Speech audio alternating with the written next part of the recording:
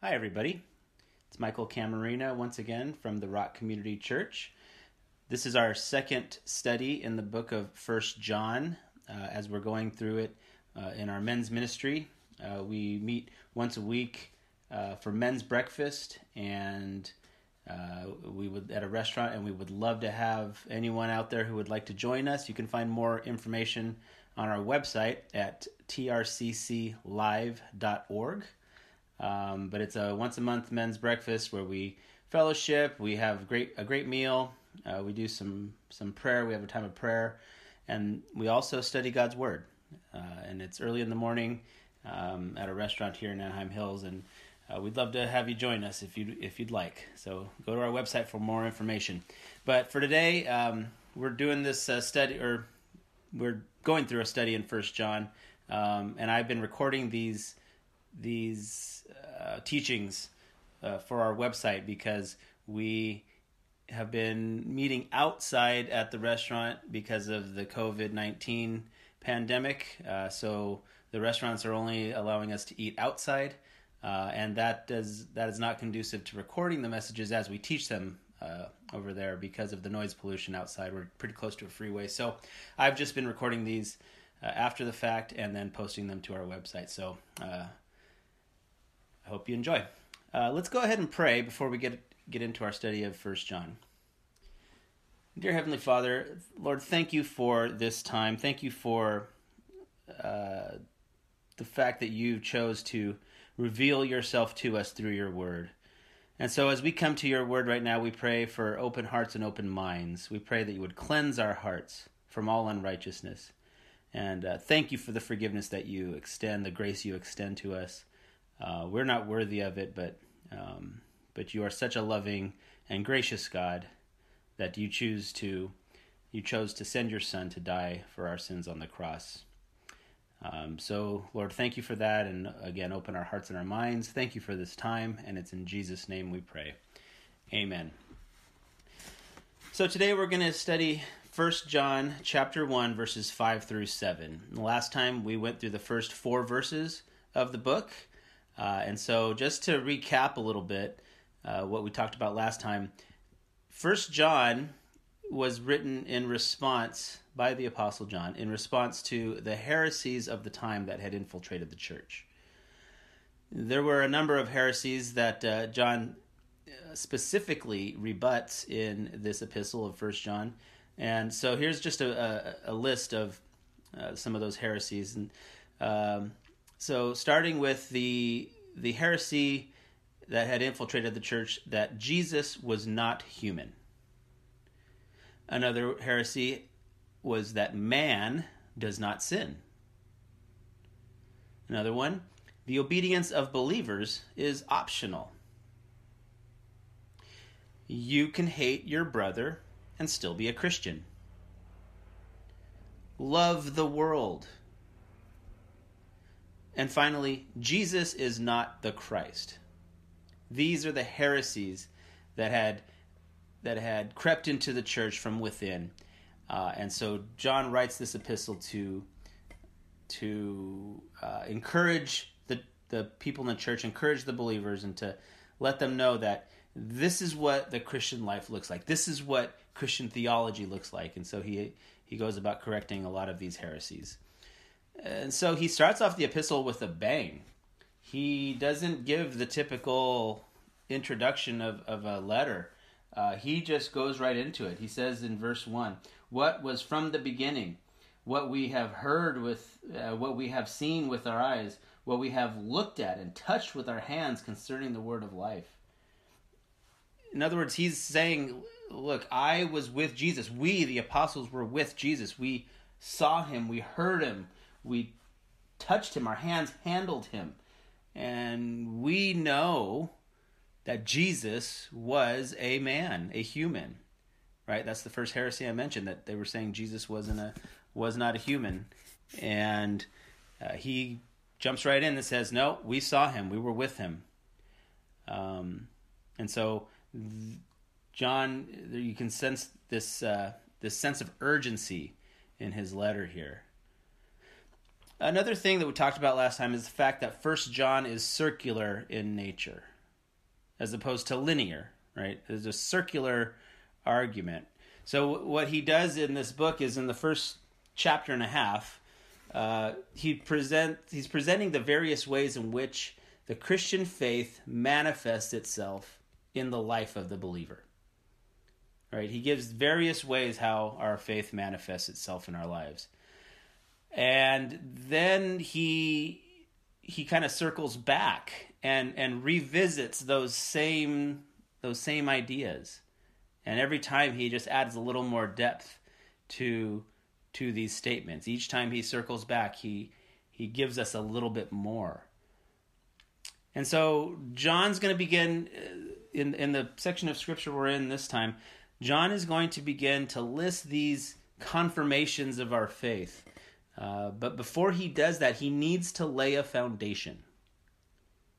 Right? Every argument has to have a foundational truth on which it is based.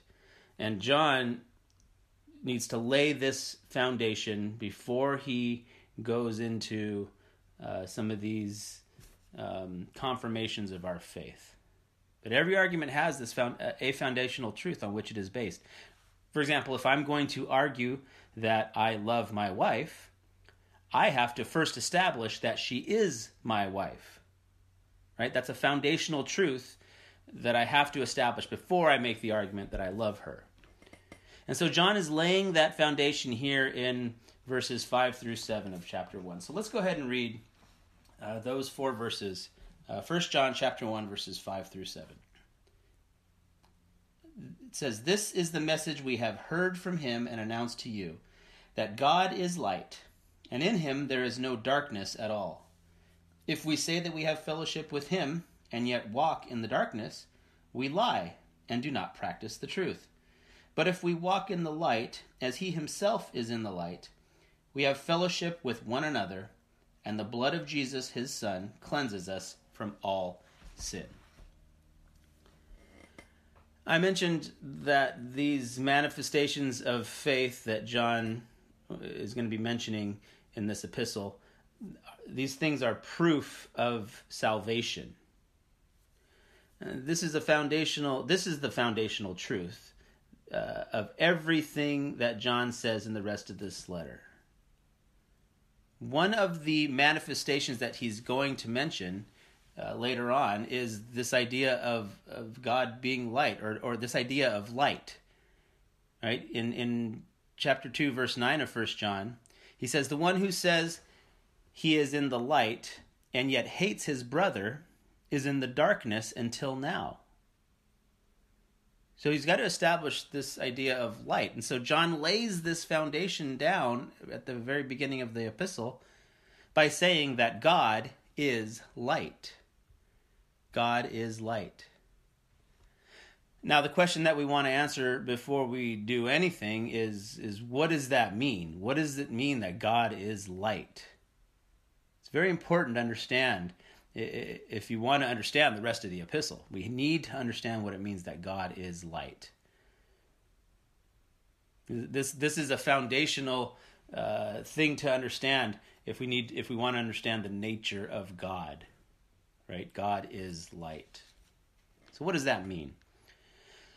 Well, we do know that in the Old Testament, that God appeared as light, a physical light, that he manifested himself, for example, to the children of Israel as a pillar of light, right? In the book of Exodus, when Moses went up into the mountain while they were wandering in the wilderness to receive the law from God, you remember he was told by God that he should go and lead the people, right?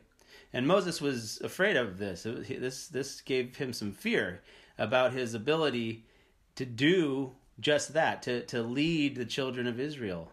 And Moses said, "I'm not going to do that unless you go with me, God, unless your presence is with me." And so Moses asked God, he said, "Show me your glory." And in Exodus 33 and 34, God tucked Moses in the cleft of a rock, and then God allowed a portion of his glory to pass by. Not his full glory, just a portion of his glory, because God said, no man can see me and live, is what God had said. So, and the glory that Moses saw was some kind of light. Some kind of light. In fact, the light that emanated from the presence of God, it got on the face of Moses, so that when he came down from the mountain to speak to the children of Israel, his face was shining with the reflection of that light. His face was still glowing. He manifested himself to the children of Israel as a light. God did. God manifested himself to the children of Israel as a light by leading them during the day. You remember, as a pillar, a cloud of light during the day in the sky, and then a pillar of fire at night that formed a light by which they were led throughout the wilderness. When the tabernacle was finally completed at the end of the book of Exodus, the light which represented God came down from heaven. It's what's called the Shekinah glory of God. And this light, this was the presence of God, this manifest light, came down and came into the tabernacle and dwelt in the tabernacle amongst the children of Israel. God is light. Also, we see in the New Testament that Jesus, on the Mount of Transfiguration, he allowed some of the disciples to see who he really was. He kind of shed some of his humanity, and he manifested himself as light. Remember, he was transfigured before them as a bright, shining light. And this absolutely terrified those disciples that witnessed this. 1 Timothy chapter 6, verses 15 and 16 describes God this way. He who is the blessed and only sovereign, the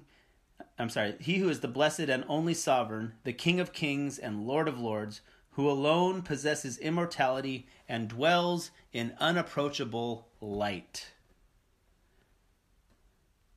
There's so many other passages that describe God as light, but here's just one more. Psalm 104:2 says that God covers himself with light as with a cloak.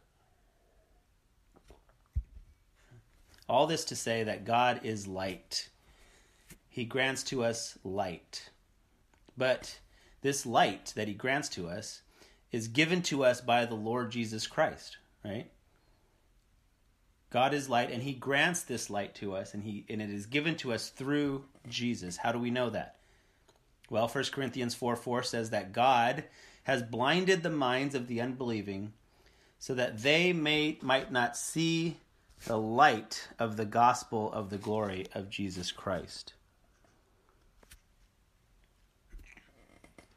The light shines from God through Christ to us. And God does this by way of the gospel. Right? So the light shines from God through Jesus Christ by way of the gospel. God is light. Jesus Christ is the very image of the invisible God. It is through Jesus that the very light of God is conveyed to us through the gospel. So now we've established that God is light. God is light. And so the next question is, what is it? What is this light? How does God define light? Well, listen to Psalm 36, verse 9. Psalm 36, verse 9. It says, For with you is the fountain of life. In your light we see light. Let me read that again. For with you is the fountain of life. In your light we see light. This is a form of Hebrew expression called a parallelism. So the psalmist is equating these two sentences which I just read. For with you is the fountain of life. In your light we see light. That verse equates light with life. It's only because of God that we have life. And it's only because of his light that we see light. Life and light are linked. And so here we have the beginning of our understanding of the reality that God is light. Right? God is light in the sense that God is life. God is life. Now, in the Gospel of John, in the first chapter, we see this very clearly. In the first 4 verses of the Gospel of John in chapter 1, he says, "In the beginning was the Word, and the Word was with God, and the Word was God. He was in the beginning with God. All things came into being through him, and apart from him, nothing came into being that has come into being." Now watch this. "In him was life, and the life was the light of men." Did you see that? In him was life, and the life was the light of men. That's John chapter 1, verse 4. The Apostle John is defining light as life. That life was the light of men. Jesus is clearly the source of life. The Creator, Jesus the Creator, is the source of life, right? Now I want to show you something that's very interesting, very fascinating to me. Turn to Genesis chapter 1, and we're going to look just at the first 3 verses of the Bible, really. First 3 verses of Genesis. Chapter 1, verses 1 through 3. It says, "In the beginning, God created the heavens and the earth. The earth was formless and void, and darkness was over the surface of the deep, and the Spirit of God was moving over the surface of the waters." Now, verse 3. "Then God said, 'Let there be light,' and there was light." Now, skip down to verse 14 of chapter 1 of Genesis. It says, "Then God said, 'Let there be lights in the expanse of the heavens to separate the day from the night, and let them be for signs and for seasons and for days and for years.'" So God, that's day 4 that we just read in verse 14. God doesn't create the sun and the moon until day 4. But for those first 3 days, there is light, right? He created light on day 1. "Let there be light," he said in verse 3. So for 3 days, there was no sun and no moon, and yet there was light in the day as if there was a sun, and there was light in the night as if there was a moon. So what's the deal here? Well, God himself was the source of that light. God was the source of that light. Living things need the sun to live, right? And so on day 2, when he creates the plants, day 3, he created the plants, the living things. They needed light to grow.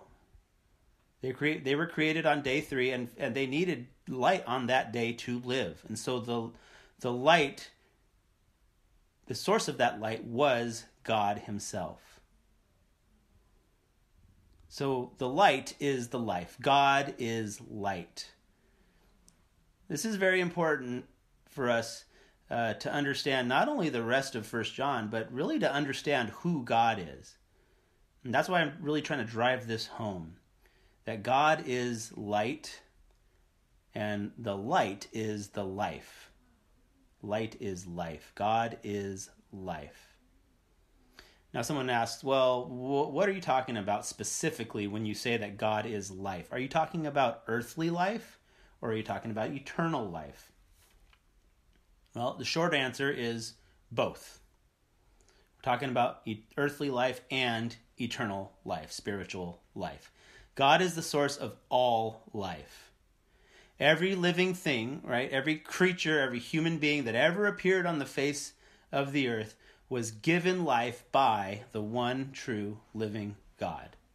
The plants, the animals, human beings, even those who spend their entire lives hating God, lying about God, rebelling against God, all living things were given life by the source of life, which is God. Genesis 2:7 says that the Lord God formed man of dust from the ground and breathed into his nostrils the breath of life. Job 33:4 says, "The Spirit of God has made me, and the breath of the Almighty gives me life." 1 Timothy chapter 6, verse 13 says that God gives life to all things. So God has given every creature, every plant, every animal, every human, he's given them earthly life. But God is also the source of spiritual life, eternal life. Romans 6:23 says, "For the wages of sin is death, but the free gift of God is eternal life in Christ Jesus our Lord." John 3:16 says, "For God so loved the world that he gave his only begotten Son, that whoever believes in him shall not perish, but have eternal life." Again, there's so many verses to choose from on this, but here's just one more. 1 John 2:25. "This is the promise which he himself made to us, eternal life."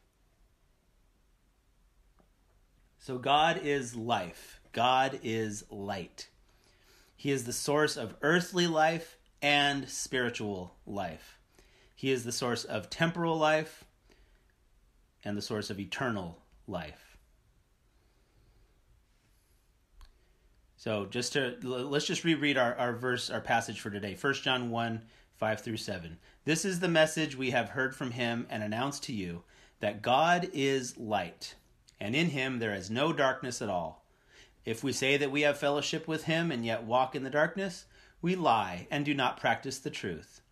But if we walk in the light, as he himself is in the light, we have fellowship with one another, and the blood of Jesus, his Son, cleanses us from all sin." So he says there is no darkness at all. There's no darkness. In other words, there's no death, right? There's only eternal life. If light is life, then darkness would be death, right? So there's no darkness in God at all. There's no death. There's only eternal life. Another component, there's a couple more components of this idea of light, right, that I want to talk about. Throughout the Bible, light is equated with truth, okay? So light is life, but light is also equated in the Bible with truth. So in Psalm 119, 130, it says, "The unfolding of your words give light." The unfolding of your words give light. Again, a lot of verses I could choose from, but here's a couple more. Isaiah 5:20. This is another parallelism, Hebrew parallelism. It says, "Woe to those who call evil good and good evil, who substitute darkness for light and light for darkness." So, evil is paralleled with darkness, and good is paralleled with light, or truth. Ephesians 5:8-9, "For you were formerly darkness, but now you are light in the Lord. Walk as children of light, for the fruit of the light consists in all goodness and righteousness and truth." So there's this moral component and this truth component to light.